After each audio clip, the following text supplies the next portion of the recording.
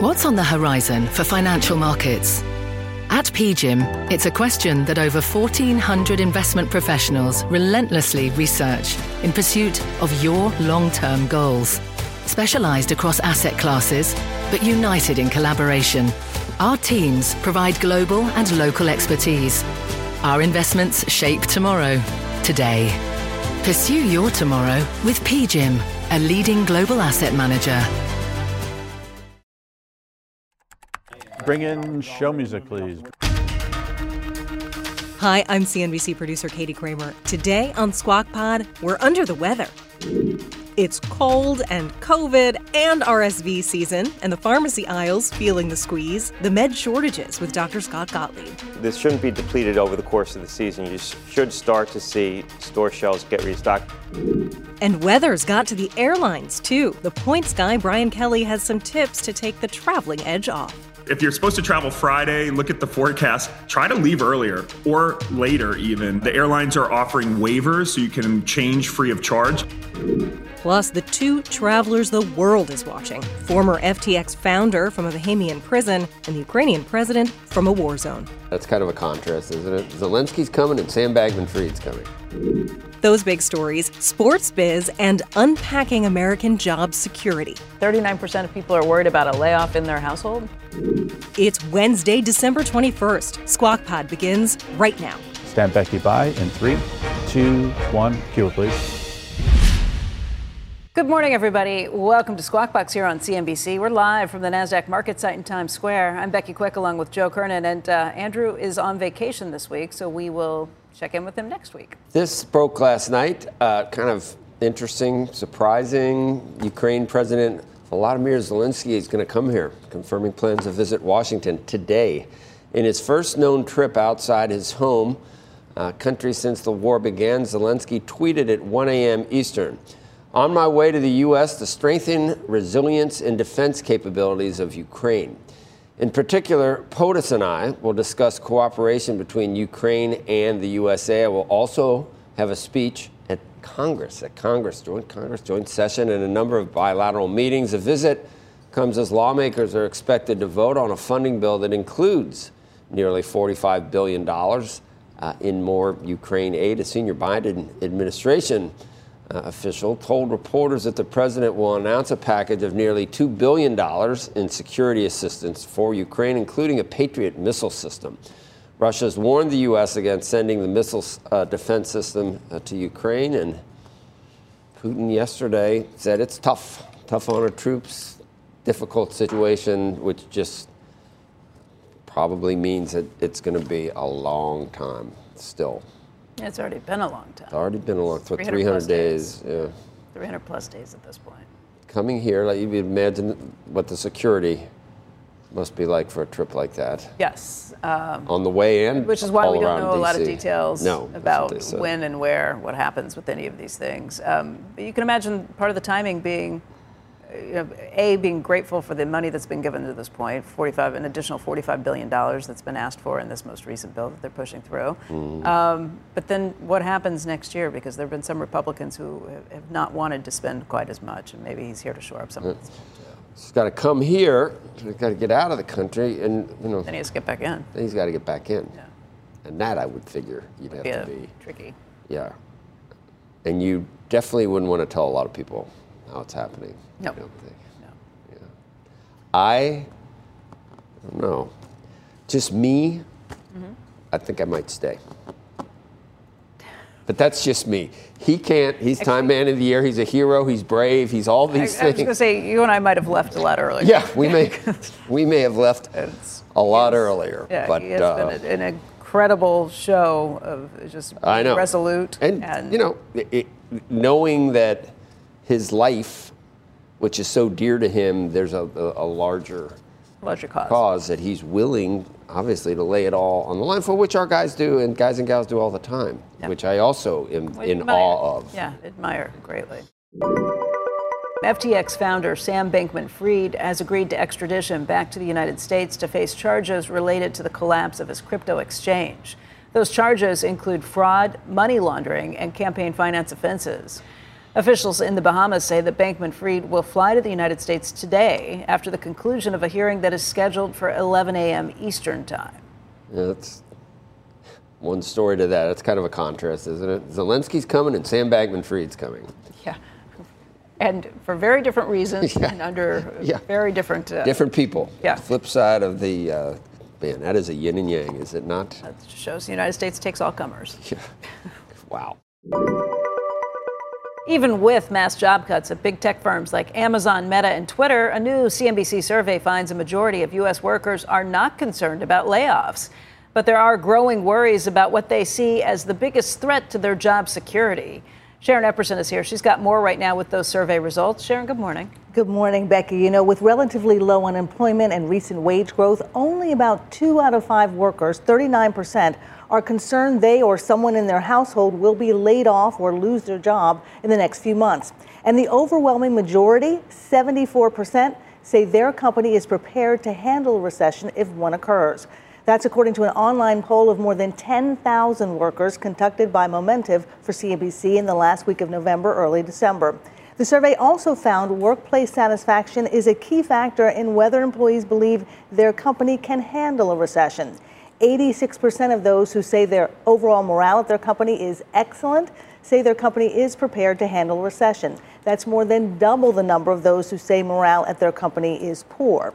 Still, inflation concerns are growing. More than 2/3 of workers, 67%, say the biggest threat to their job is an economic downturn. And that's 7 percentage points higher than in June 2019. That's the last time that CNBC polled workers on that particular question, Becky.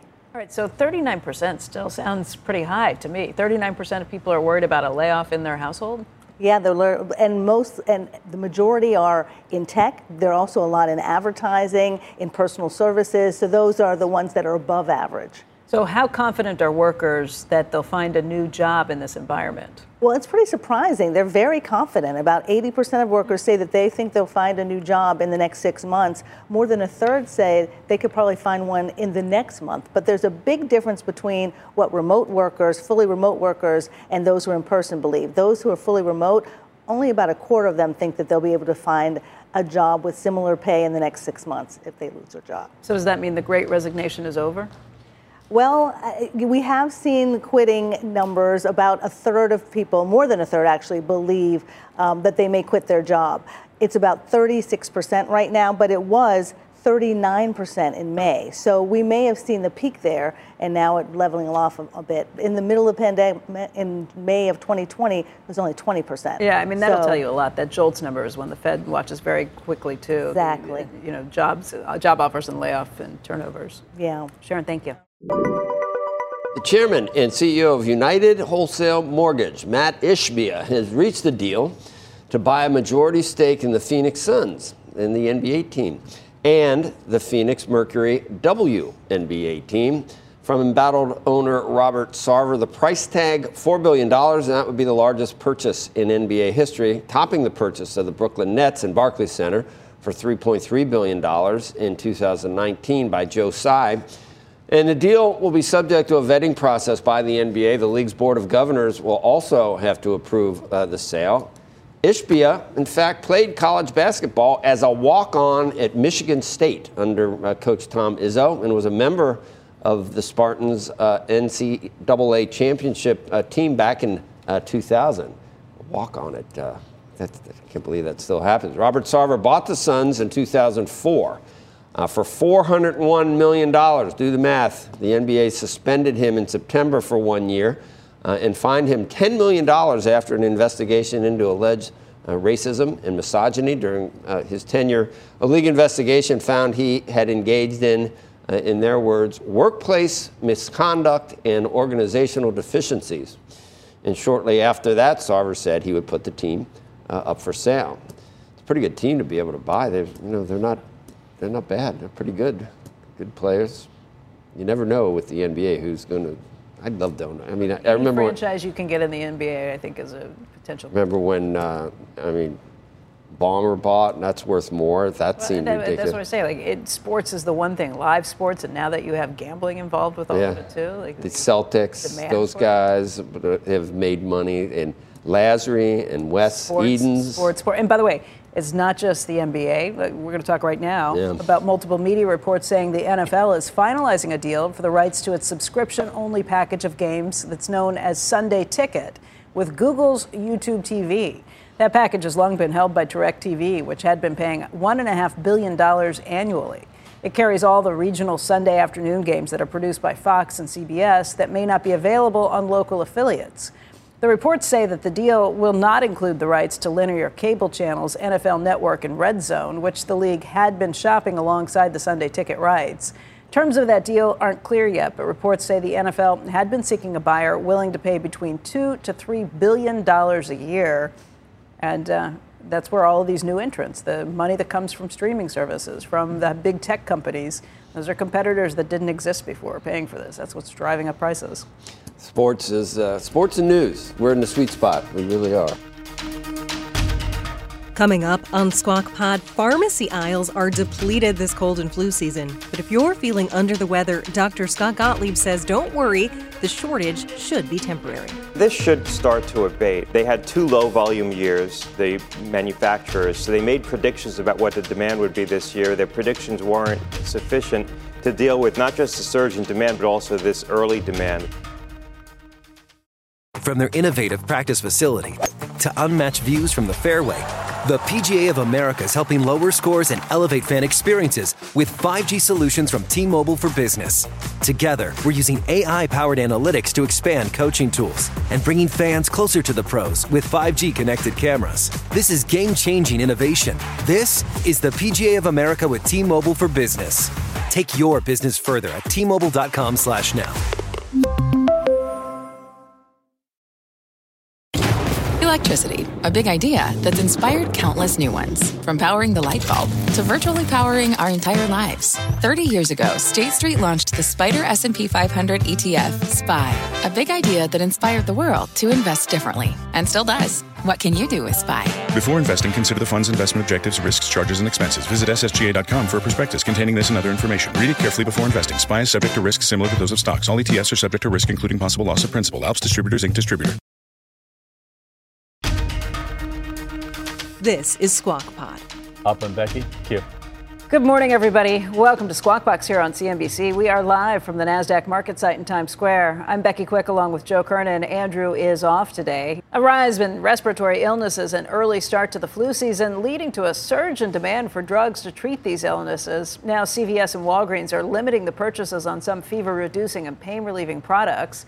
Joining us right now to talk all about it is Dr. Scott Gottlieb. Of course, he's the former FDA commissioner and a CNBC contributor who also serves on the boards of Illumina and Pfizer. And Scott, yesterday I went to Walgreens. There was not a single bottle of children's Tylenol there. Yeah, this should start to abate. This is a diverse and sophisticated supply chain. All the manufacturers are in the market. So this isn't baby formula. It's not a function of the fact that certain manufacturers have been out of the market or there's been a dislocation in supply. What happened was they had 2 low-volume years, the manufacturers, so they made predictions about what the demand would be this year. Their predictions weren't sufficient to deal with not just the surge in demand, but also this early demand. So things were pulled forward. This shouldn't be depleted over the course of the season. You should start to see store shelves get restocked. And the other thing is with the OTC drugs, what we're seeing is spot shortages. So it's not a pervasive shortage across the whole country. There's spot shortages because there's a lot of advanced purchasing by consumers. I don't want to use the word hoarding, but there is some of that going on. Yeah, I mean, it's frustrating. That is less concerning, I think, than some of these prescription drugs that you can't get.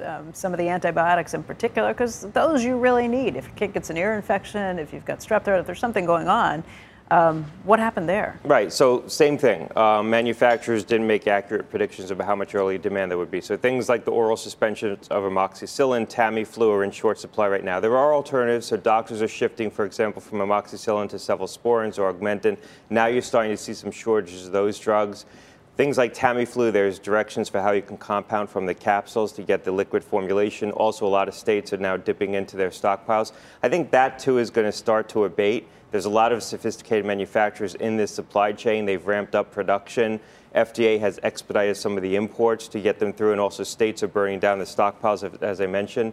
So I think this is going to start to abate, but the manufacturers need to make different predictions for next year, what the demand is going to be, and also the early demand. So they actually made predictions that demand would go up, but they didn't expect it to go up this early in the season. And a lot of the oral suspensions don't have long shelf lives, so they're made early and they're used up. I mean, I guess this is just what happens when you have kids who aren't exposed to these things when they're 2, 3, 4 years old, and all of a sudden masks are off everywhere. People are living lives as normal, and these kids have to build up their immune systems. Well, look, there's a lot of things going around right now. We talk about COVID and flu and RSV, but we also have parainfluenza. We have adenoviruses. We have seasonal. Parainfluenza? It's a type of virus that people get, a respiratory pathogen in the wintertime.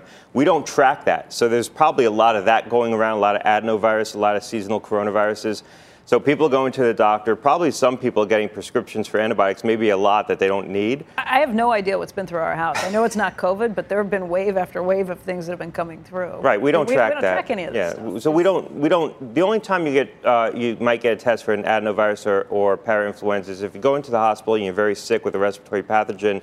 They might do something what's called a BioFire test, which is a very broad respiratory panel that'll pick these infections up. But most people don't get that unless they're very sick, and most people who are very sick probably have either COVID or flu. So we're not picking up, we don't know how much adenovirus there is right now, but it's a lot. If you have more of an upper respiratory type of infection, conjunctivitis, sore throat, that could be an adenovirus. Do you have a mask with you?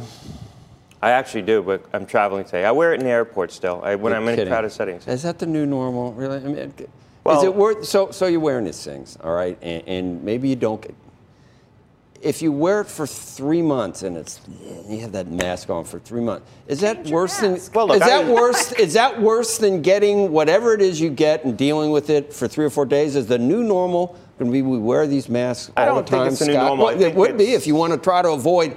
I know people who wear it now to try to avoid anything. I don't want a cold. I don't want a flu. I don't want this. I don't want that. I don't want this. Like you just mentioned like 20 things. I wouldn't leave my house. I wouldn't leave my house. But look, I think some people it is a new normal. I don't think it's going to be the new normal. If you got immune problems, or if you're on chemotherapy, or if you're 80 years old, or you don't want to get COVID or flu from a crowded setting. I mean, if I'm going to get sick, I want it to be from someone I know. But I will tell you, COVID was an airborne pathogen. We didn't recognize that early on. So a mask, especially a low-quality mask, is going to be less effective against an airborne pathogen. Adenovirus, flu, these spread through droplet transmission, so the mask is going to be more effective. We've lived through flu seasons for 40 years, Scott, without having masks. Because I don't want to walk around and see masks for the rest of my life. Why does that bother you? If someone else is wearing a mask, no one's telling you to wear it because you could go crazy. You can overdo it, and so there's a new normal. Yeah, but COVID causes us. I wear mine in the airport. You can't see people. You can't read the lips. You can't hear what they're saying. Why do you care what somebody else is doing? Yeah. Do you want to be stopped in the airport anyway? People won't recognize you this way. I can't believe that's where we're headed. Yeah, people recognize. No, I love it when people recognize me. Most people are nice. They usually agree with me. At least they tell me that. What about China? I think China's in trouble. Two things. One, they haven't lifted all mitigation. They're still implementing some mitigation. I think that's going to slow the spread but not prevent it. So how many people are dying right now? We don't know. I mean, much more than what they're reporting. Much more. The other thing with China is they have different strains circulating in different parts of that country. So in Beijing, it's BF7, which is very immunoevasive. Other parts of the country have BQ1 and BA5. So, and also XBB, which is another immunoevasive variant. So they have the potential to reinfect themselves. We've always had waves of infection with a single variant, by and large. China has multiple variants simultaneously. So they could have a situation where Beijing has BF7, the North has BQ1, and then they swap places. I think this could be very protracted. What does this mean for the rest of us? Are we all getting new variants because of this? No, these variants are already here. I mean, if these are going to become prevalent here, it's not an incubator over there. For I don't think so. I don't think that's the problem. And we have to make a decision. There's going to be a meeting of FDA after the new year whether they're going to decide to formulate a new vaccine based on either XBB or BF7 to have it in our back pocket just in case. Because of China, though. Well, because it's already here. 5% of infections are XBB. Did it come from the Wuhan lab? I don't think we'll ever know for sure, but I think there's certainly a lot of circumstantial evidence that points to the possibility it could have come out of the lab. Should Fauci have said, don't let that circulate? We know some of that stuff went around. Do not let that. Did it look like he had a vested interest in making sure that story didn't come out because of the? Was there gain of function research going on? Yeah, you get into semantics about what gain of function research is. That lab was clearly doing gain of function research. It was, and the NIH gave some money to them. But whether any of the NIH money went towards that research is unclear. All right. Thank you. Covered it all. Wear a mask when you go out. I ask you. So you got one with you? I'll give it to you in the break. I'll give you a mask. Thanks. Thanks, but clean. No thanks. Coming. I don't care whether it's clean. I like dirty. Coming up, we're going to talk about 3 dogs. I told you that. I'm getting a 4th one. Cheese will be next. Coming up on Squawk Pod, going home for the holidays, Brian Kelly, the points guy, has all the best flight tips for those of us taking on the wild weather bomb cyclone this week. When the cancellations happens, it is chaos in the airports. Also go into the airport lounge. Those agents are the most experienced at the airline. In the airport lounge, they have alcohol too that might come in handy. Welcome back to Squawk Pod today with Joe Kernan and Becky Quick. Here's Joe. An expected winter storm in the Midwest threatening to cause trouble for holiday travel ahead of the Christmas weekend, set to be the coldest in decades.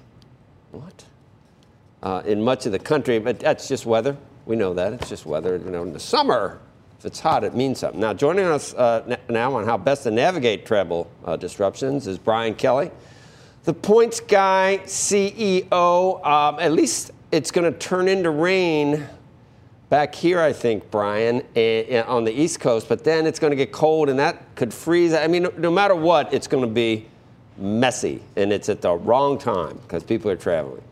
Absolutely, yeah. Friday's supposed to be the busiest travel day for this holiday season, and no matter what, there's going to be mass delays and likely cancellations because, as we all know, our aviation system is hub and spoke, right? So any plane stuck in Chicago, the next flight will be delayed, canceled, et cetera. So things are unfortunately going to snowball. It's the best way to do it, but it's not perfect, is it? I mean, for a while, we didn't know if it was going to be hub and spoke. We were flying big jets between cities, but this is the way to do it, but this is the downside. I mean, what would you suggest to fix something like that? Yeah, everyone try to if you're supposed to travel Friday, look at the forecast. Try to leave earlier or later even. The airlines are offering waivers so you can change free of charge. If you really want to get home for Christmas, though, I recommend use those frequent flyer miles and book backup reservations. So but you can't be on the same airline same day. But it's kind of like hedging your bets. If your flight's canceled, you have a backup option before that one sells out. So you got to stay ahead of the game. Everyone right now should check their flight reservations for this weekend or even next week. A lot of times the airlines will change due to schedule. So make sure your reservations are intact. Get the airline's app. And I also use FlightAware. FlightAware is a free tracking service that actually will alert you if the flight's delayed or canceled, usually before the airline itself will alert its own customers. I mean, I'm not going anywhere soon, but I can remember being told you're not going to make it home for whatever. There's just no way. And it's almost impossible to grasp when they tell you that if you can't get booked on another flight. And if it's absolutely canceled, 200 people have to try and make provision, and not everybody's going to get seated somewhere. That it runs out. I feel bad already for what we're looking at ahead of us. It's going to be maybe rent a car. What trains, planes, automobiles, man. Yeah, remember how hard it was for Steve Martin to get home? Also, whenever they cancel your flight, go online. Social media, a lot of times the airlines, you can DM them your reservation. So instead of waiting in that long line at the airport to get rebooked, that agent's just going to book you on that airline. Rebook yourself on your phone. You got to stay ahead of the game because when the cancellations happens, it is chaos in the airports. Also, go into the airport lounge, the airline lounge. Those agents are the most experienced at the airline. In the airport lounge, they have alcohol too that might come in handy. Pillows. Mm-hmm. But it's just. And the nerves, the anxiety goes up. You're on hold. It's just time's passing for the flights that you might be able to get on. The whole thing is horrible. You know what? We should just stay home certain times. Or drive. or drive, or take a train. Trains are awesome. All right, Brian, thank you. Good advice. And that's the pod for today. Thanks for listening. Squawk Box is hosted by Joe Kernan, Becky Quick, and Andrew Ross Sorkin. Tune in weekday mornings on CNBC at 6 Eastern. Follow Squawk Pod wherever you get your podcasts. And let us know what you think.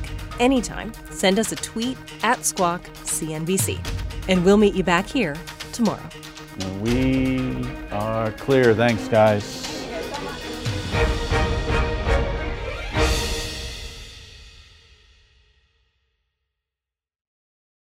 From their innovative practice facility to unmatched views from the fairway, the PGA of America is helping lower scores and elevate fan experiences with 5G solutions from T-Mobile for Business. Together, we're using AI-powered analytics to expand coaching tools and bringing fans closer to the pros with 5G connected cameras. This is game-changing innovation. This is the PGA of America with T-Mobile for Business. Take your business further at T-Mobile.com/now.